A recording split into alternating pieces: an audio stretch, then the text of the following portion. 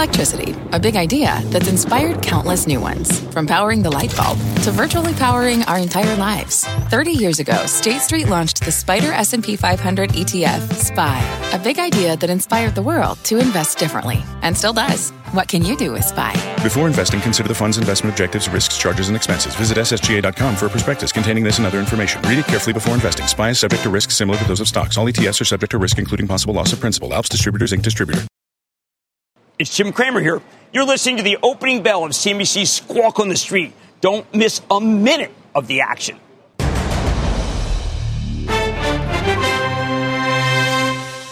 Good Thursday morning. Welcome to Squawk on the Street. I'm Carl Quintanilla with David Faber at the New York Stock Exchange. Cramer's working out of D.C. this morning. A lot to get to with Jim as all-time highs are once again in sight. Tensions with Iran appear to be settling down. Phase 1 signings on track for next week. Got upgrades for names like Goldman, Coke, Starbucks, AMD, Macy's, and more.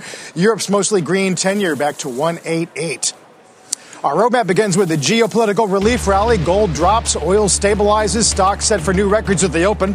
Plus, banks were in focus this morning. This is Bank America calls Citigroup its, quote, pick of the decade. And retail's mixed holiday report cards. The CEO of Ulta is going to join us at post 9 this hour. So we'll begin with stocks on track to open at record highs, helped by the apparent cooling of tensions between the U.S. and Iran. Also adding to positive sentiment, China confirming that the vice premier will head to Washington next week for the signing of that Phase 1 trade agreement with the United States. Jim, it's going to be busy next week between that and the kickoff of corporate earnings. It sure seems like everybody believes that everything's going to be good. The sheer mention of the banks is really underestimated. There are so many people who are saying buy these. Why does that matter? That's who kicks off earnings season. So already the expectations are very high. They better deliver after this run.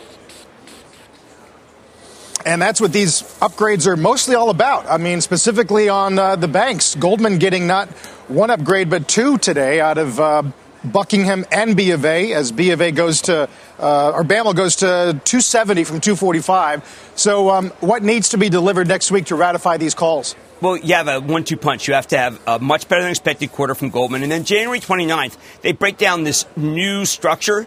And the structure really is supposed to give you a lot more transparency. The structure that Goldman has is basically the structure that it had when I worked there 30 years ago. You have to upgrade, update, and what they're going to do is present some steady streams. Right now, their earnings are viewed as too episodic, too cyclical. Steady streams from the consumer and from the credit card, where I think January 29th they're going to tell you how great the Apple relationship is going.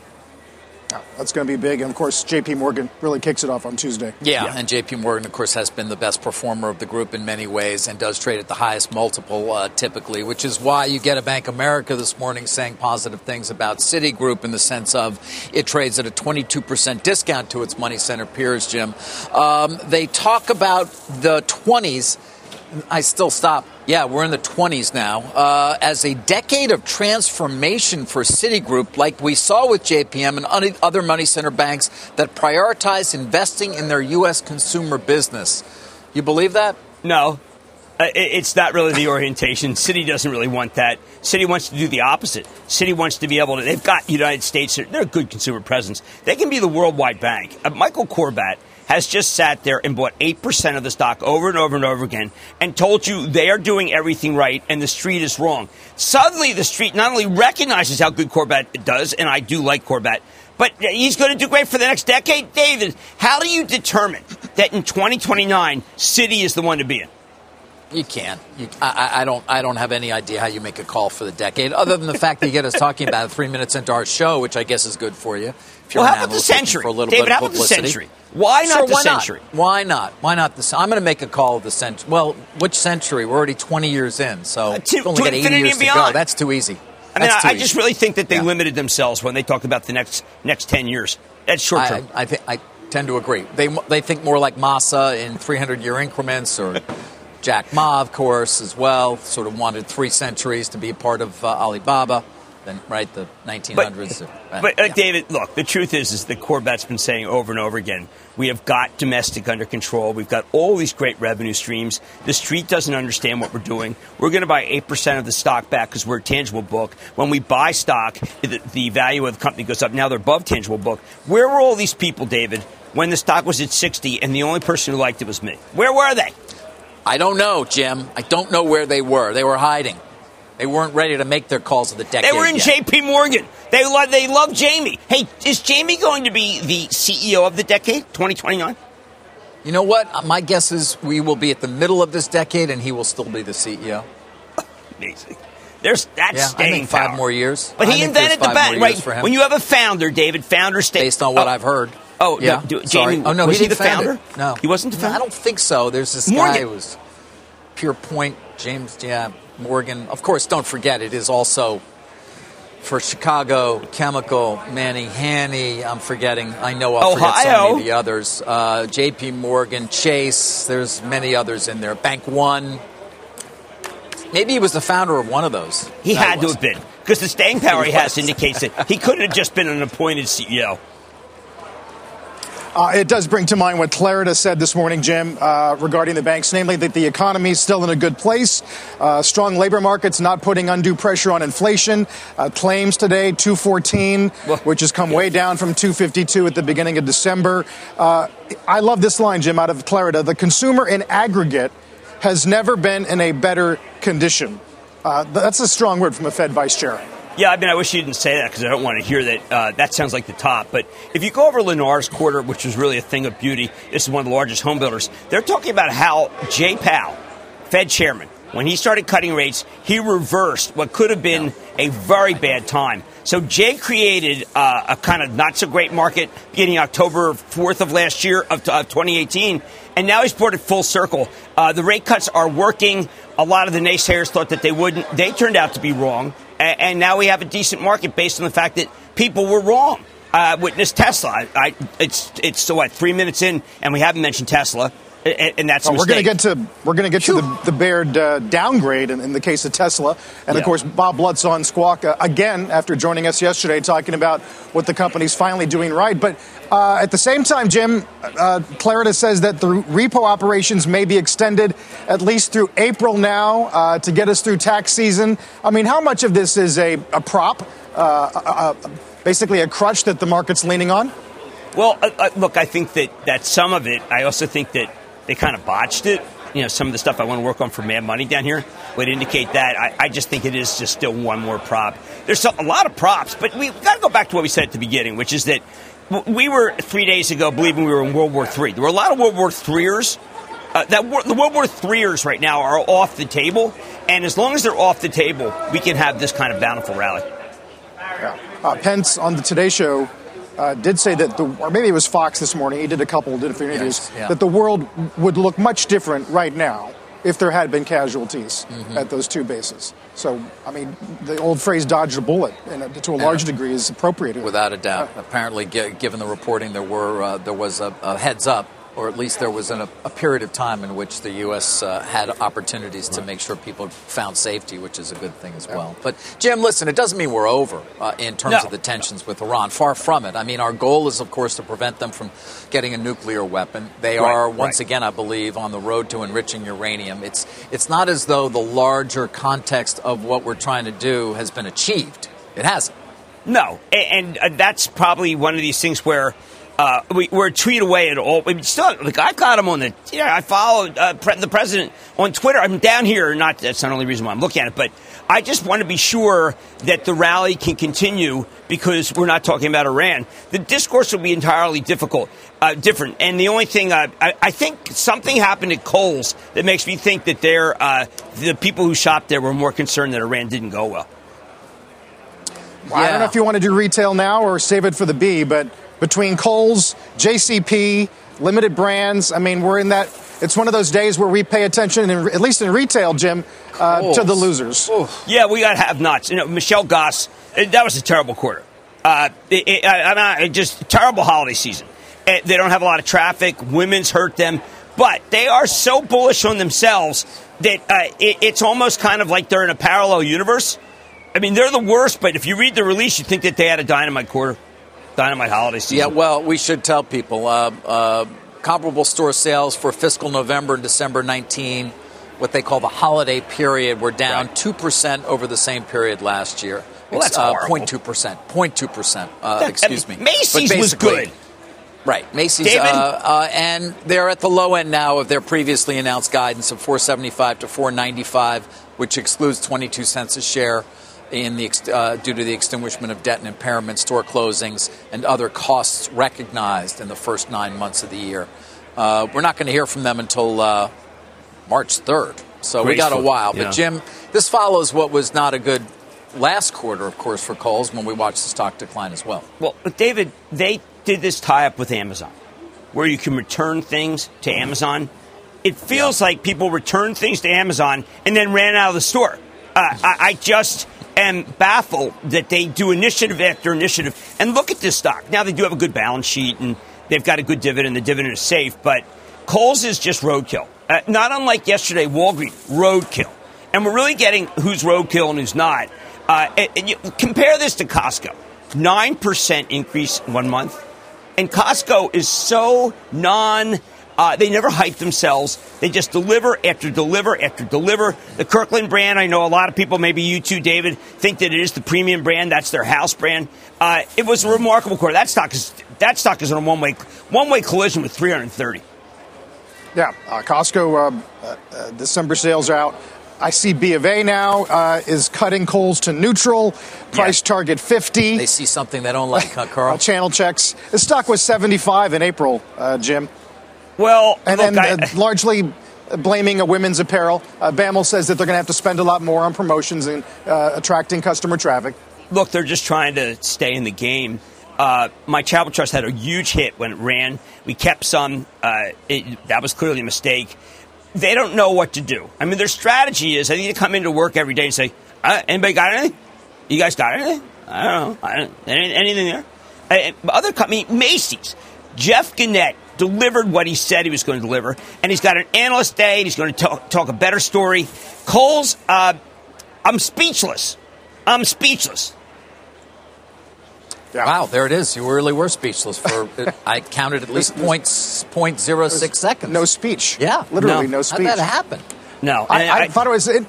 I'm as quiet as the registers at Kohl's. Ooh, that's cold, man. You mentioned Macy's, Jim. Atlantic takes it to neutral, ups it to neutral, says the company can now comfortably meet their guidance. We got some of their guidance yesterday. Interesting. We got an upgrade today of last year's best name, AMD, out of Mizuho. Yeah. And one of the worst. That's what we needed. What we needed. An upgrade from AMD. That was a fatuous upgrade. I mean, they could have made that upgrade 20 points ago. It is amazing to me that people are still starting to recognize that Queens' own Lisa Su is doing a good job.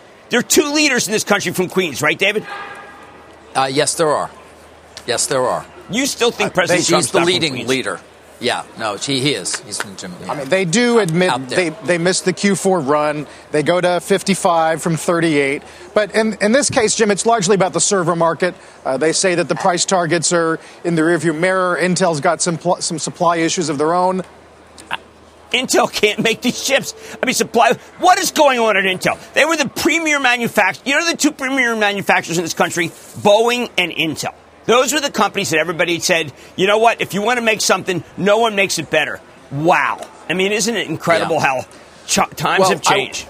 I would point out, you did this as your mad dash on, I think it was Monday, right? We talked about AMD. Right. And, of course, I did point out. That guy watched if you had a mad favorite dash. if you had a favorite stock of the last decade, this was it. I don't know if it's going to be your decade pick for the 20s, but it certainly was for the 10s. Well, I just believed in what Lisa starting Lisa at sort of Su, 15. She laid out the roadmap 16. for me. Actually, she read me the riot act candidly. When the stock was at 5, she took me aside and basically, I don't say she called me a moron because my name is Jimmy Chill starting in 2020. And Jimmy Chill got a real mouthful from Lisa Su saying, why don't you do some homework? Kind of started like that. It was a little taking it back, but it turned out that she was right. I need to do some homework. Jimmy Chill. Well, the guys that didn't like it... The guys that didn't like AMD, they were in a box for 10 hours without a lot of air holes. Jim, a lot more to get to with you as you're on the road today. We'll get talk about shares of Ulta, up more than 180% since Mary Dillon became CEO back in 2013. She'll talk about her company's game plan for growth. We'll get Cramer's Mad Dash. We'll cover more upgrades and even price target increases today for FedEx, Apple, Microsoft, McDonald's, and Twitter in a moment.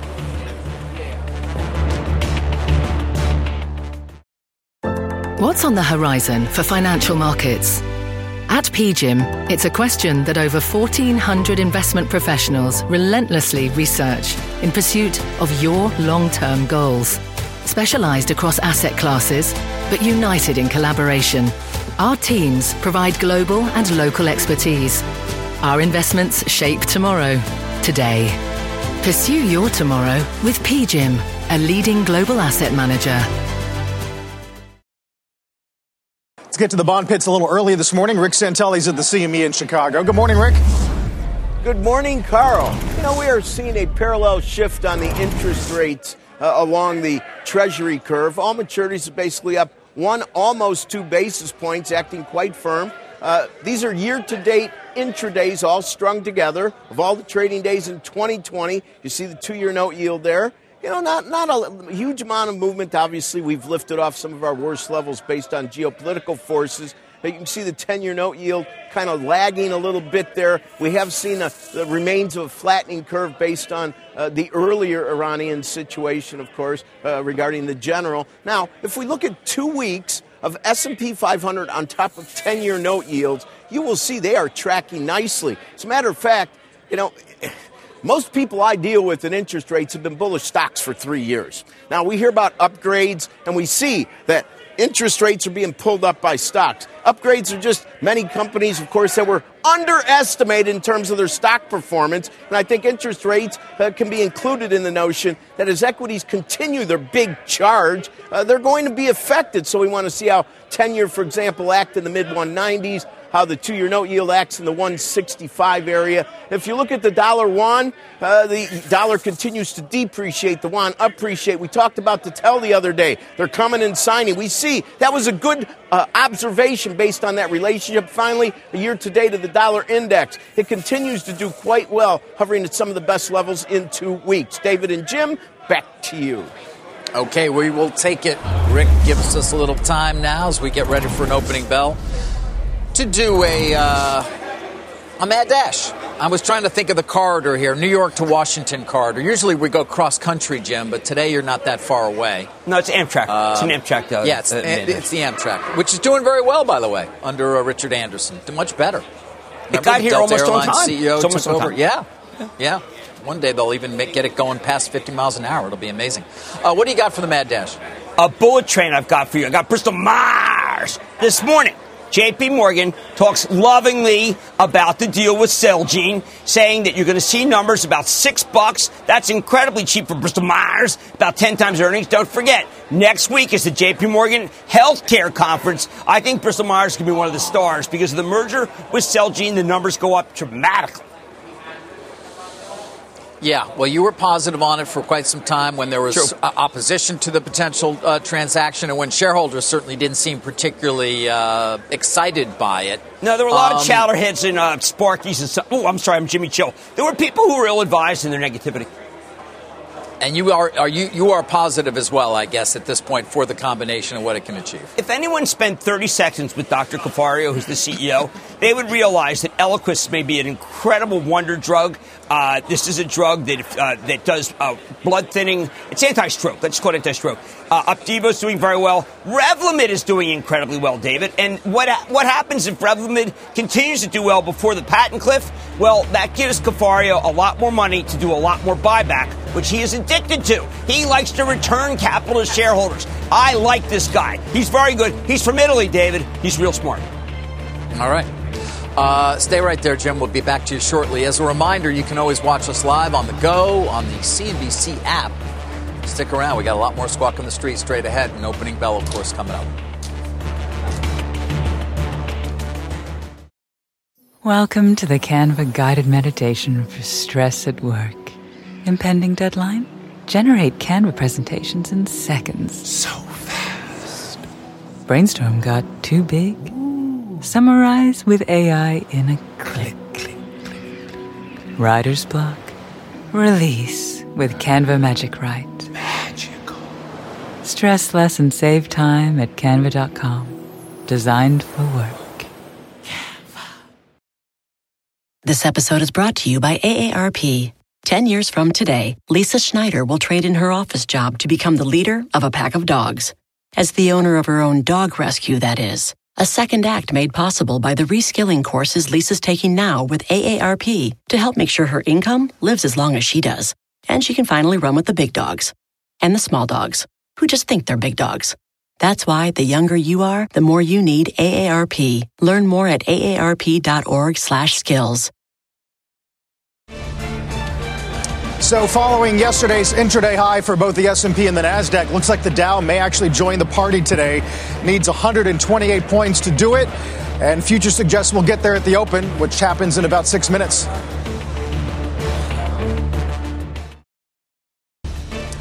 You're watching CNBC Squawk on the Street, live from the financial capital of the world. The opening bell in about 3 minutes. Busy Thursday morning here as we have some record highs within sight. Meantime, sales of Apple's iPhone in China for the month of December up more than 18% year on year. That's according to some government data. Company shipping roughly 3.2 million phones, up from 2.7 million a year earlier. People watching Chinese New Year coming up later this month as a big gift-giving holiday. And then Jefferies today, guys, goes from 285 to 350. One more price target with a solid 3 handle today. Right, it's almost $50 above where we are. It's always hard to know which numbers to listen to when it comes to China, but these sound potentially more official. Of course, we have to wait for the quarter to be reported by the company itself to sort of see. But, Jim, that would be a positive, no doubt, given how often there have been concerns overall about their market share in that country. 369 days ago, they gave us a forecast that was dramatically lower, $7 billion miss. Why? Because of shortfall in China. What a difference a new product makes. We don't talk enough about how what happened, step function from the 10 to the 11. People love the camera. People love the battery life. It really resonates. It wasn't just an incremental change. And those who have the 11 know that they're wild about it, especially because it takes pictures better than anything I've ever seen. It's certainly resonating in China. This is a belief that what's happened is also they're not boycotting, they're buying. They do seem to be, yeah. We don't talk as often about boycotts. In fact, we should mention, of course, reports that the Chinese delegation will be on its way here, I think, early next week, Carl, right, to sign phase 1 of the trade deal. Yeah. And that's an important moment, certainly, that we're waiting for. It does remain a big question mark. The vice premier is going to come and do a signing on Wednesday of next week. Jim, we still don't know what we're going to see in the way of text, right? Is this going to be a vague promise? Or are we actually going to get a multi-page readout of what the two sides are putting their names to? Well, what I like is that subtly they're giving us things. Remember that American Express being able to have their own unit. PayPal has their own unit. They've got it. I think if they were to approve the Mellanox deal for NVIDIA, that would be something that would be very special, just because they've held that up for months for no particular reason. But what I do worry about is this is one of my, if I do have worries, it's the belief that there'll be no phase 2. And if it's just this one, and then the president says they haven't moved fast enough, they're not doing enough, because I know the president's not particularly happy about what I would describe as the more ethereal issues, intellectual property, theft. Those are not really addressed by this. This is really more of a trade deal. I'd like to see, where is the $50 billion pork, David? Where's the $50 billion pork buy? Yeah, well, that's a key question, of course. As you pointed out so often, they've been crushed over there in terms of their pork supply, given the swine flu. But, Jim, a lot of people point to the numbers as being simply unreachable, in a sense, given where they've been previously in terms of the highs and what would be required of China in terms of additional buying. Well, I just think there would have been a time when they would have put an order for $50 billion in Boeing planes, David. I think Boeing remains a central issue in the American economy, whether it be with jobs or exports. Boeing was the way that the Chinese often signaled that they were ready to do business. Now we're really limited to these ag deals. It's not enough. They've got to do something else. I'd like to see more money spent here. And you know why I say that? Because we're going to get a tweet which says, where's the buy? The president is going to signal that they better start buying. It's not enough to just let us do a little more business. Where are the buys? Where are the tractor buys? Where's Caterpillar? Where's trucks? They got to start buying our stuff. We're going to wait for clarity on that for sure. There's the opening bell, by the way. Air Lease Corp ringing the bell, celebrating its 10th anniversary. We'll talk to the CEO of the aircraft leasing company in about half an hour. Over the NASDAQ, it's Immunovant, a biopharma focused on treating autoimmune diseases ahead of, obviously, Jim, big healthcare conference next week. I wonder what you're looking for on that front as we prep for what's one of the biggest conferences of the year. It's immunotherapy. I think that what dovetails with that J.P. Morgan conference was the numbers from the American Cancer Society. I'm not saying we're curing cancer. I am saying that you see people. Look, Justice Ruth Bader Ginsburg. How did she become cancer-free? How did Arnie Sorensen from Marriott, how did he get back to where he's jogging every day? What's happening is that we are doing targeted medicine, and that's what I think is going to be the theme of the conference. Meantime, record highs. Another hat trick today, David. Dow, S&P, NASDAQ. Keep moving higher. Yeah, with the S&P up over 0.5% right now and in positive territory to the tune of 1.2% so far year to date. It's funny, Jim, you mentioned this, of course, at the top of the show. We began this week with a lot of concerns. You were amongst those who were concerned, perhaps in the belief that the market was not discounting enough the possibilities of significant geopolitical tensions. But here we are a few days later, and we're back to focusing on fundamentals, and seemingly that threat has receded. Well, David, we had a bear market. It just happened at 8:30 at night. We were down 2%. I was really worried about that. We had it. A lot of people sold the futures down magnificently, stupidly. I vowed 2020 to be a nice person. And that was the decline. If that had happened during the day, you would have seen a vicious sell-off, and that would have been the moment. You didn't get the moment. And my bad was I didn't think that the bear market would occur at 8:30 at night. Yeah, S&P futures up more than 90 points in 2 days. Pretty crazy. Short interest, Jim, in the SPY, now a 2-year low. At what point do you start saying ring the register here? Well, look, I think that when we get to earnings, they better be fabulous. The setup for the bank stocks is the worst I've ever seen. I've never seen a chorus of people who want to buy the bank stocks. And so when they deliver good numbers, is that going to be enough? I don't know. I wish that people would shut up. Let the companies report. Goldman Sachs is up 40 points on basically without a resolution in Malaysia, without anything that tells us that this new transformation is going to be meaningful. Citi, we didn't even mention it during this half hour. Stock of the decade. Stock of the decade. I don't like stocks of the decade. I don't like that. I regard that as too bullish. Let's remember, guys, for 2030, just to make sure to look back and call them out on that. Yeah, in case Citi was not the stock of the decade. Just saying. I will be 45, let's keep that in the calendar. And I'm coming back. Put that in the calendar. I'm on a turn back time tour for my body. I'm going back to it's a short tour, and I'm going back. Honestly, I'll be 45 when this thing is the end of the decade. Jim, it does lead us to some of the secondary upgrades today. Barclays up, Starbucks. I know you're watching that as great. They go to 107. Outsized global fundamental growth. Look, when the stock was at 81, I met with Kevin Johnson, CEO. We'll probably see him when he reports earnings out at the Air Force Academy. And he said to me, what's the stock doing at 81? I'm backing up the truck. I warned him. When you use phrase like backing up the truck, you better be right. Well, he was. Look at that thing. That thing was at 99. By the way, I'm sure China sales for Nike and Starbucks are going to be as good as they are for Apple. China is buying our stuff. But it's, I think, really a case where the party's not going to come down on you if you buy our stuff. Although people still looking at Luckin, Jim. It's sort of actually a nice analog for a lot of things that we talk about. You want China to buy our stuff, but in the meantime, they're busy developing their own internally grown companies, even in things like coffee. Well, I got thrown off because Luckin apparently doesn't start serving coffee until 9 a.m. To me, I thought they missed the kind of key hours. But I think that China's got its own strategy for when it drinks coffee. Well, it's a tea market, as we all know, right? Right. It is, although every time there's a Starbucks conference call, I'm always shocked by those per capita coffee consumption numbers because they're so incredibly low, which does point to the overall opportunity that you could imagine, Jim, which is Starbucks will continue to benefit from the growth of coffee overall. Let's not forget, you do kind of get addicted to it, right? And it doesn't mean that Luckin won't also succeed. It's a growing marketplace over there. And again, their coffee per capita coffee consumption numbers are so low. Have they even seen, for the pumpkin latte? Carl referenced earlier this week some new drinks that Starbucks has. I mean, they sound eccentric, but maybe they're going to catch on in Beijing. We don't know. For sure. By the way, also, SunTrust takes McDonald's to $2.50, which we'll watch. Snapchat, Jim, Jeffries goes to buy, goes from 17 to 20 based on this ad buyer survey that they've got. The title of the report is Not Disappearing Anytime Soon. I'm reminded that this was a $6 name, roughly in the middle of last year. They're talking about very good revenue growth.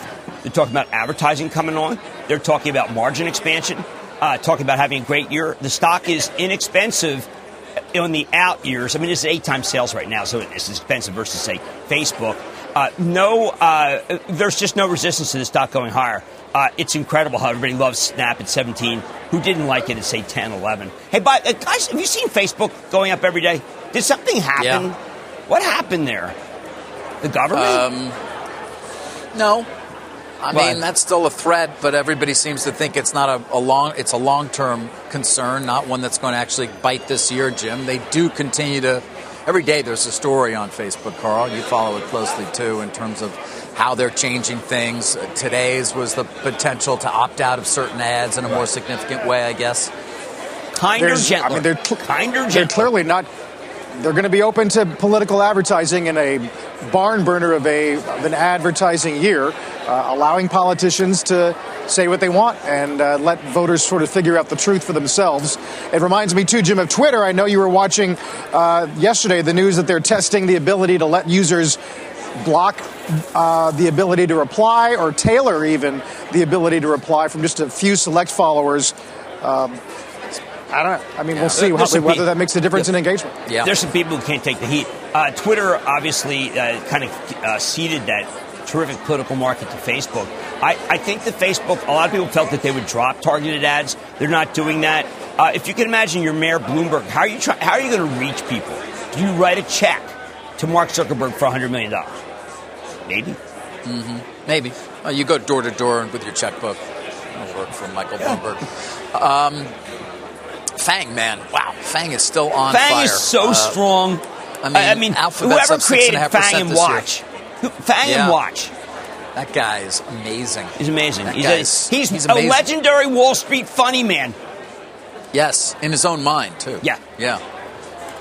All right, Jim, we're going to do a Faber report. I know you like to watch those very closely. I wish you were next to me to make funny faces at me, as you typically do. Did want to come back on HP Xerox, of course, the running battle out there right now. These are not FANG stocks, by the way. Of course, both looking for growth wherever they can find it. One reason why perhaps some of their shareholders would embrace the idea of a combination of the two and the synergies and the costs that would be saved as a result of that combination. We did get a response late yesterday from HP's board to the latest offer from Xerox. They didn't change their offer, but they did fully finance it, remember, signing up some $24 billion in total potential financing for the offer that they have in mind for HP. What's interesting about the response is not that it's a no, because that's perhaps not a surprise, but that it was terse. It was not a long letter detailing all the different reasons why their offer is no good. It really just said very simply, your proposal, your letter dated the 6th regarding financing doesn't address the key issue, which is price.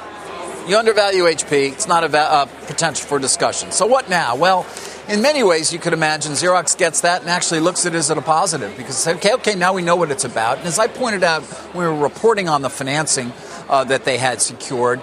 There is certainly the possibility, if not the likelihood, that at some point along the way, they're going to raise their offer. The question is when you do it and how you do it and how you stage things from here if you are, in fact, Xerox and sort of moving towards what will be a proxy fight. The window for nominating directors will close in a few weeks. One would expect very much so that would be the first thing they do, file their slate, indicate, of course, their willingness to go and their willingness to fight for control of the board. Then at some point, you also probably institute an exchange offer, tender offer of some kind. But none of this means you increase your price at this point, or at least right now. You know, one of the lessons in hostiles is you don't bid against yourself. People certainly still seem to believe that. But the sense I think that the Xerox side is getting, at least based on this response, is, okay, we're in the game. And the game is about price at this point, although it can have a circular effect. Remember, they increase the price, they increase the debt on the overall company. So really, you're just leveraging the balance sheet of HP to help HP shareholders pay themselves. But it may be something they're interested in. It is the battle for the hearts and minds of shareholders that continues to go on right now. But it was clear, at least based on what I was hearing, that they were going to come out and say no. Valuation is their first order exercise, and financing was nice, but it doesn't mean that they've answered the questions at Xerox. Still, seen as an overall positive. I think next will be the proxy and the slate, and then after that, perhaps an exchange offer at some point comes along with that. And then, if they get to some sort of sit-down, is when you really do say, okay, we're willing to increase the price. But, Jim, it does appear at this point they're moving along the right way in terms of at least their hopes and dreams of actually being able to acquire this thing, as unlikely as it seemed at the beginning. Yeah, I mean, one thing I want to keep track of is how well is Xerox doing, the actual fundamentals. They just seem to be doing okay. HP doing better, obviously really constrained by Intel not having chips. I think that if Intel had chips, HP would be substantially higher, and therefore Xerox would have to pay more, and I don't know if they could do it. Yeah. Carl, we'll keep watching, of course, as it is one of the long-running, interesting battles going on right now. Yeah, this is a hot one. It's likely going to keep going into the spring. Yeah. Meantime, guys, we'll turn to Ulta Beauty, one of the top 10 best-performing names over the last decade, rising nearly 1,300% in that time. Mary Dillon has been the CEO of Ulta for the majority of that, and she's here at Post 9 in a CNBC exclusive. I know Jim wishes he were here, Mary. It's great to have you. Thank you. It's wonderful to be here. Thank you so much. Stock's doing well today, close to a 4-month high as we sort of get a report card on holiday. Are we starting to answer for those middle of the year, last year concerns about the category, about makeup? Well, let me step back and say we are thrilled about the 10-year run that we've had, but we think we have so much runway ahead. But if you go back in the last 10 years, we've gone from about 300 stores to over 1,200. Our sales went from $1 billion to over $7 billion. We're the number one destination for teens, so this is all good. And, you know, about mid-year last year, we talked about makeup as a category being a little softer than previous years. The beauty of the Ulta Beauty business model is we operate in every category of beauty. So skincare is on fire, hair care, fragrance. And makeup we know is going to come back. There's plenty of engagement in makeup, plenty. It's just we're looking for some new incremental innovation. Do you think it's something structural where millennials, social media has changed the way we think of makeup, or is it more of a share gain from a disintegrating department store atmosphere? I'd say there's always shifting consumer behavior in every consumer category. People are very into makeup. Gen Z, very into makeup. And so we see new trends coming, everything from skincare, which is starting younger, which will stay with our guests forever. Makeup that's maybe a more natural look, but also makeup that's even things like sequins and glitter on your eyes. I don't think you've tried that, but trust me, it's a thing. No, so. But if David does, I'm in. David has, yes. Yeah, well, you know, Mary, you have talked a number of times, of course, recently about the looks and trends that are evolving, and you know it's going to take time to bring newness and innovation. You just said it right there. I guess some of your shareholders, who are not unhappy with you, of course, nonetheless want to sort of get a better sense. When is that newness and innovation going to then mark an uptrend in the category that's been down for, a couple of years now? It's been down for the last year a bit, just makeup. But again, beauty in total is up. Let me reiterate, we are gaining market share in makeup and in every category. So our business model, we know, is really set for the past 30 years as well as the future 50 years. And so it'll just take a little bit of time, but we're not concerned about it. What we see happening, like I said, is younger consumers getting very engaged in skincare. That's a trend they're going to keep with them their whole lives as they then get into the makeup business as well. So our brand partners, big and small, have all sorts of innovation coming. You know, you can't say exactly when, but we feel confident. These are cycles. Cycles happen in businesses all the time. Jim? Mary, there's something. First of all, congratulations on all of your success over the years. A lot of companies, even great retail companies, try to get to have 10, 12, 15 million loyalty people. You have more than 10% of the country in your loyalty plan. How's that possible? Well, thank you for asking. We have over 33 million beauty enthusiasts passionately in our loyalty program, Ultimate Rewards, because we think we offer a great program that they love. Our store teams really help educate our guests about the benefits of it. And over time, we've been investing in capabilities to make the offers to our guests even more personalized and relevant every day. So we surprise and delight them. We encourage them to come and spend, with Ulta Beauty, and it's showing in the numbers. We're driving market share gains. Our brand awareness is at an incredible high, and teens love us, and that bodes very well for the future. I love the site. There's some great bargains. Thank you. You've done something else that I think is incredible. You realized that there wasn't a lot of innovation in some part of cosmetics.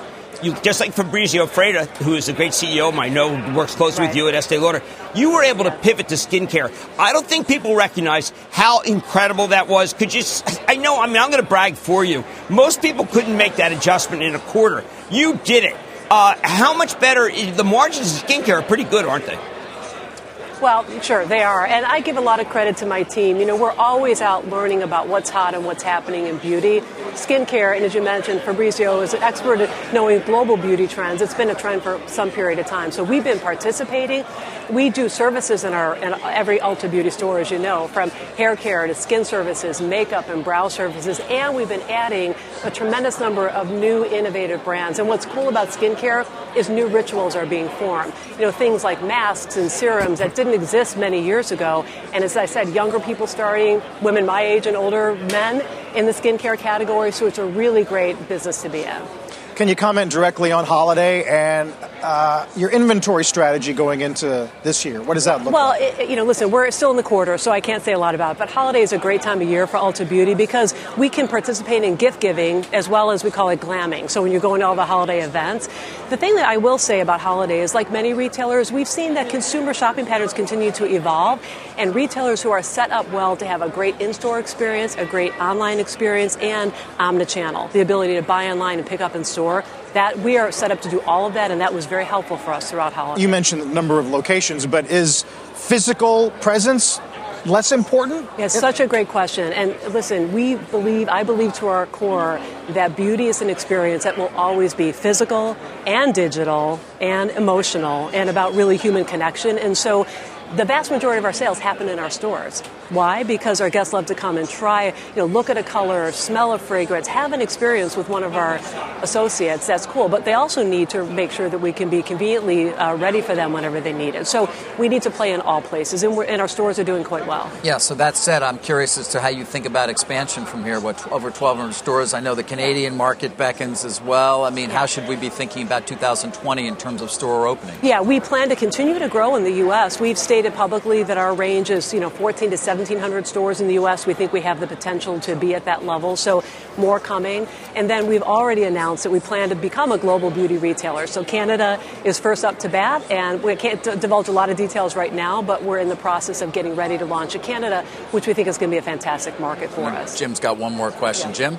Mary, you anticipate a lot of trends, and one of the things that I found is that younger people, they are going away from what I regard as being the long label cosmetics. You are ready with vegan, ready with cruelty-free. You are addressing basically the environmental issues. How is that working? Because I think a lot of the younger people are turned off by tradition. Well, you're absolutely right. The trend about clean is here, and it's here to stay in beauty. And I started my career in the food industry. It took a long time for, I'd say, natural and organic to become mainstream, and obviously it is now. In beauty, it's happening. We're participating with so many exciting brands. We just launched a brand called Thrive Cosmetics, which is vegan and cruelty-free. We have many brands that we offer to our guests in that place, and we know that's a trend that's going to continue, whether it's in skincare, makeup, or everything in beauty. Well, congratulations on the decade. Thank you. And we can't wait to hear more when the quarter ends. Thank you so much. Mary Dillon, great to be here. Thank you. Also Beauty. Be sure to check out our podcast. You can listen to the Opening Bell Hour, Squawk on the Street, wherever you listen to podcasts. Dow's up 125, and we are at 3267. Record highs across the board at the Open. Dow's up 131 right now, led by three names that got positive commentary this morning, namely Apple, Goldman, and Coke. We'll get Stop Trading with Jim after a short break.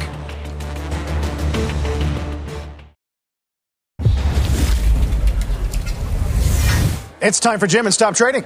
Sometimes you just want to take the other side of the trade. Right here, Bed Bath & Beyond. Mark Tritton, late of Target, coming in. There was no chance. He's there for 60 days. He's now ready to work. I'm seeing an opportunity. Maybe let it go to 12, 13. It doesn't matter. This thing is prematurely being judged. I like what he's doing. Wow, that's a nice contrarian call there, Jim. Have to go that way. This guy's the real deal. The balance sheet's real. He can turn it around. It's going to take a long time. but he's got a lot of good things. He had 5 great days where he demonstrated a new way to be able to sell. It was right between Thanksgiving and Cyber Monday. Don't give up on this man. He just started. David, be more forgiving. Okay, I will try, Jim. He means in general, not on BBY. Yes. And I am going to make faces. I'm Jimmy Chill, but that doesn't mean I can't make faces. Jim, what's on Mad tonight? I've got the single best way to play China post phase 1. If we really get phase 1, one of the things I'm down here doing some research on, I've got the name to buy. And you all want to tune in, and you all kind of know it, but it's not what you're thinking. Have a good time measuring the curtains at the Federal Reserve while you're down there. I'm kidding. Speechless. Twice. I'm kidding. Twice in 1 hour. I'm kidding. You've been listening to the opening bell on CNBC's Squawk on the Street. People today can spend half their lives over 50. So it's good to be financially ready for what's important to you as you get older, like a family vacation. Or starting your dream business. Welcome to Connie's Coffee. How may I help you? AARP's trusted financial tools can help you plan for whatever your future holds. That's why the younger you are, the more you need AARP. Start planning today at aarp.org/moneytools.